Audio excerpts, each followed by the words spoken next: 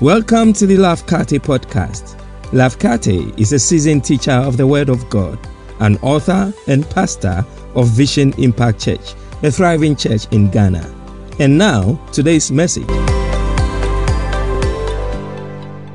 I'm glad you've joined me for this broadcast, where we are going to be exploring the message, The Way to Prosperity. I read from Luke chapter 12, verse 13 to 21. Someone in the crowd said to him, "Teacher, tell my brother to divide the inheritance with me." Jesus replied, "Man, who appointed me a judge or an arbiter between you?" Then he said to them, "Watch out. Be on your guard against all kinds of greed. Life does not consist in an abundance of possessions." He told them this parable. The ground of a certain rich man yielded an abundant harvest. He thought to himself, "What shall I do? I have no place to store my crops." Then he said, "This is what I'll do. I will tear down my barns and build bigger ones, and there I will store my surplus grain. And I'll say to myself, you have plenty of grain laid up for many years. Take life easy. Eat, drink, and be merry." But God said to him, "You fool. This very night your life will be demanded from you. Then who will get what you have prepared for yourself?" Verse 21. This is how it will be with whoever stores up things for themselves but is not rich toward God. It is important for us to know the backdrop against the passage we read. Jesus was with a multitude of people, teaching them about eternal matters, the things that matter to their spiritual life here on earth and beyond.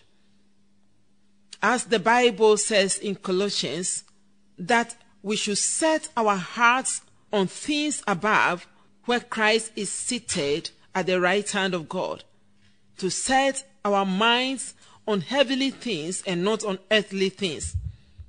So Jesus was trying to focus the minds and the hearts of the people on heavenly things.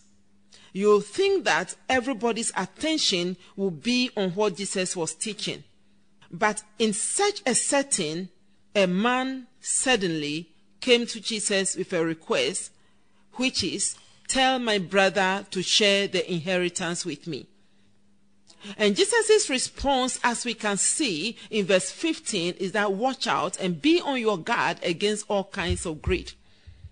It means that Jesus perceived that the man who was speaking to him was a greedy man, because Jesus said life does not consist in the abundance of possessions. He realized that the man had enough substance already not to be looking for more. So one of the problems of the man is that he was a greedy person.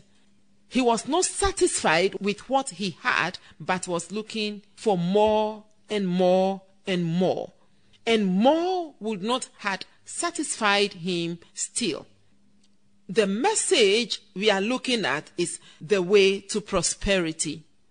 So when Jesus said, "Be on your guard against greed, for life does not consist in the abundance of possessions," it means that in God's calculation, it's not the abundance of possessions that makes one prosperous, which is what Jesus said in conclusion to the parable, that we ought to be rich toward God. Rich toward God is what is true prosperity. That is the true foundation to any prosperity. However, the world calls prosperity amassing more and more wealth, possessions, things. And such things can be houses, cars, husbands, wives, children, education, and we can go on and on. Today, many of us have more than 4, 5, 6 phones, amassing of possessions. We are never satisfied with who we are or what we have. The dichotomy of the matter is that God does want you and I to have prosperity. So he said in 3 John verse 2, beloved. And my friend, God calls you his beloved, his sweetheart, his dear one, his loving one. That's how God looks at you. Beloved, I wish above everything that you may prosper and be in good health as your soul prospers. Prosperity is part of God's agenda for you and I. As a matter of fact, God prospered mankind in the Garden of Eden when he created everything and gave it to man to be in charge of. That presupposes that God's intention is not for man to be poor. It's not for man to lack. But God is saying the way to prosperity is first to be rich toward God. Being prosperous towards God is the way. And that is why Jesus will say in the book of John chapter 14 that I am the way, the truth, and the life. There is no other way by which men can come to salvation except through the name of Jesus Christ. That is the way of prosperity. When we continue reading in Luke chapter 12 and in verse 31, the Bible says, seek first the kingdom of God and its righteousness, and all these shall be added unto it. That then shows us that the way to prosperity is to put first things first. And the first things in this matter is to put the king and his kingdom first. And everything else the king has becomes ours. However, many of us, like the man in the passage, put everything else first, and many times we do not consider the king at all. Many a time we forget the king. But the Bible says, for what shall it profit a man if he shall gain the whole world and lose his own soul? Our soul is the most valuable possession we can have among our possessions.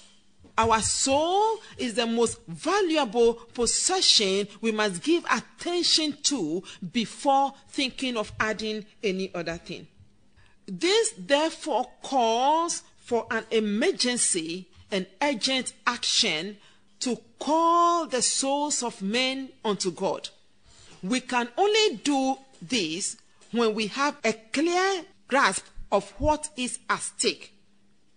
And my friend, today I want you to understand clearly that just as we read in the passage, the Bible says the man in the story was not rich towards God.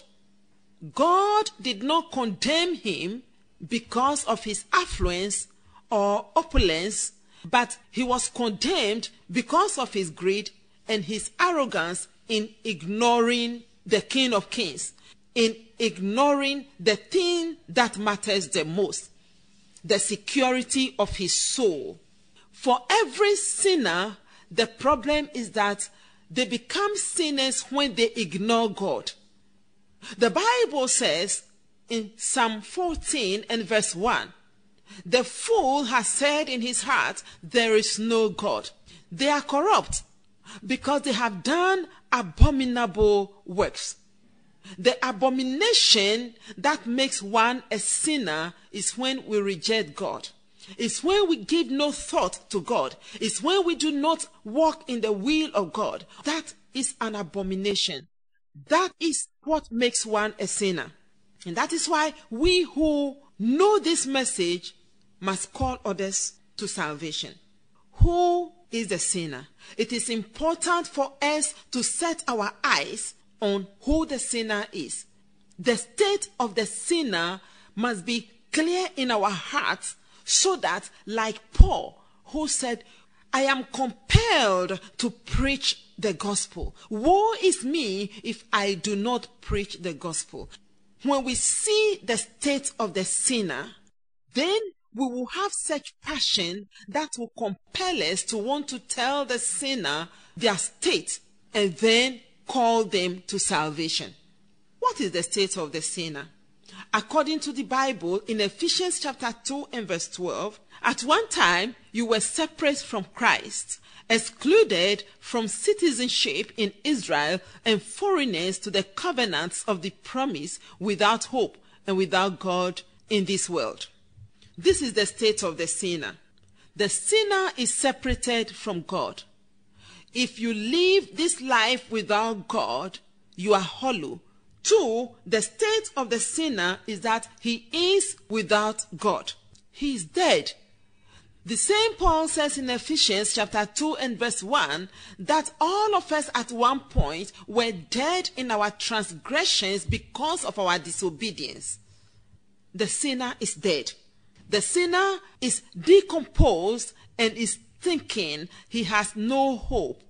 I'm not talking about the fruit of the sinner, but the root of the sinner. That is all that I've mentioned. And we see this in the fact that the sinner is the one who does everything against the word of God. The man we saw in the story was not on the way to prosperity because he has rejected God and he was living for himself.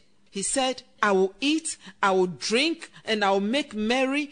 All these things are good, but there was no place of God in his plans. Maybe as you are listening to me right now, your story is different. The problem is that it's not about what the man had. It's about what he did not have. Without seeking the kingdom and God and his righteousness first, no matter what we have, we are paupers. And so it's not what the man has, but when we continue, you notice that Jesus started to talk about, therefore, do not worry about what you eat, what you will wear. Many in life do not have, but because all of us are greedy whether we have or we do not have, our thinking constantly is about how to have, what to have, when to have. So there could be someone without possessions, but their thought is filled with what they want, which they are not getting, but they are not rich towards God. Life has become so fast-paced that we are all running, we are all busy getting more and more or wanting more and more, that we are not paying thought to God. And that is why God damned the man and said, you are a fool. Which we saw that a fool is one who rejects God. Have you rejected God, my friend? Are you in a sin state, as we have seen? That the sin state is when you live without God. When you are dead and you are smelling. Just as Lazarus died and he was stinking, he was decomposed, and even the sister said he was stinking. When you are a sinner in the spiritual realm before God, you are dead and you are smelling. But you can prosper. Your soul can prosper toward God. When you receive Christ Jesus into your life, it does not matter whether you have home or have no home. You are on the way to prosperity. It is a good step to first ask Christ Jesus to come into your life. This is the way to prosperity. And you can start this journey with me right now. I want to pray with you. Say after me, Lord Jesus, indeed I am a sinner. I cannot help myself, but I have run to you for help. Be my Lord. Please be my Savior. Cleanse me with your blood and make me whole. In Jesus' name. God bless you for listening to this message. Make sure to subscribe to this podcast to receive new messages every week. Until next time, remember, Jesus came that you may have and enjoy life, and have it in abundance to the full till it overflows.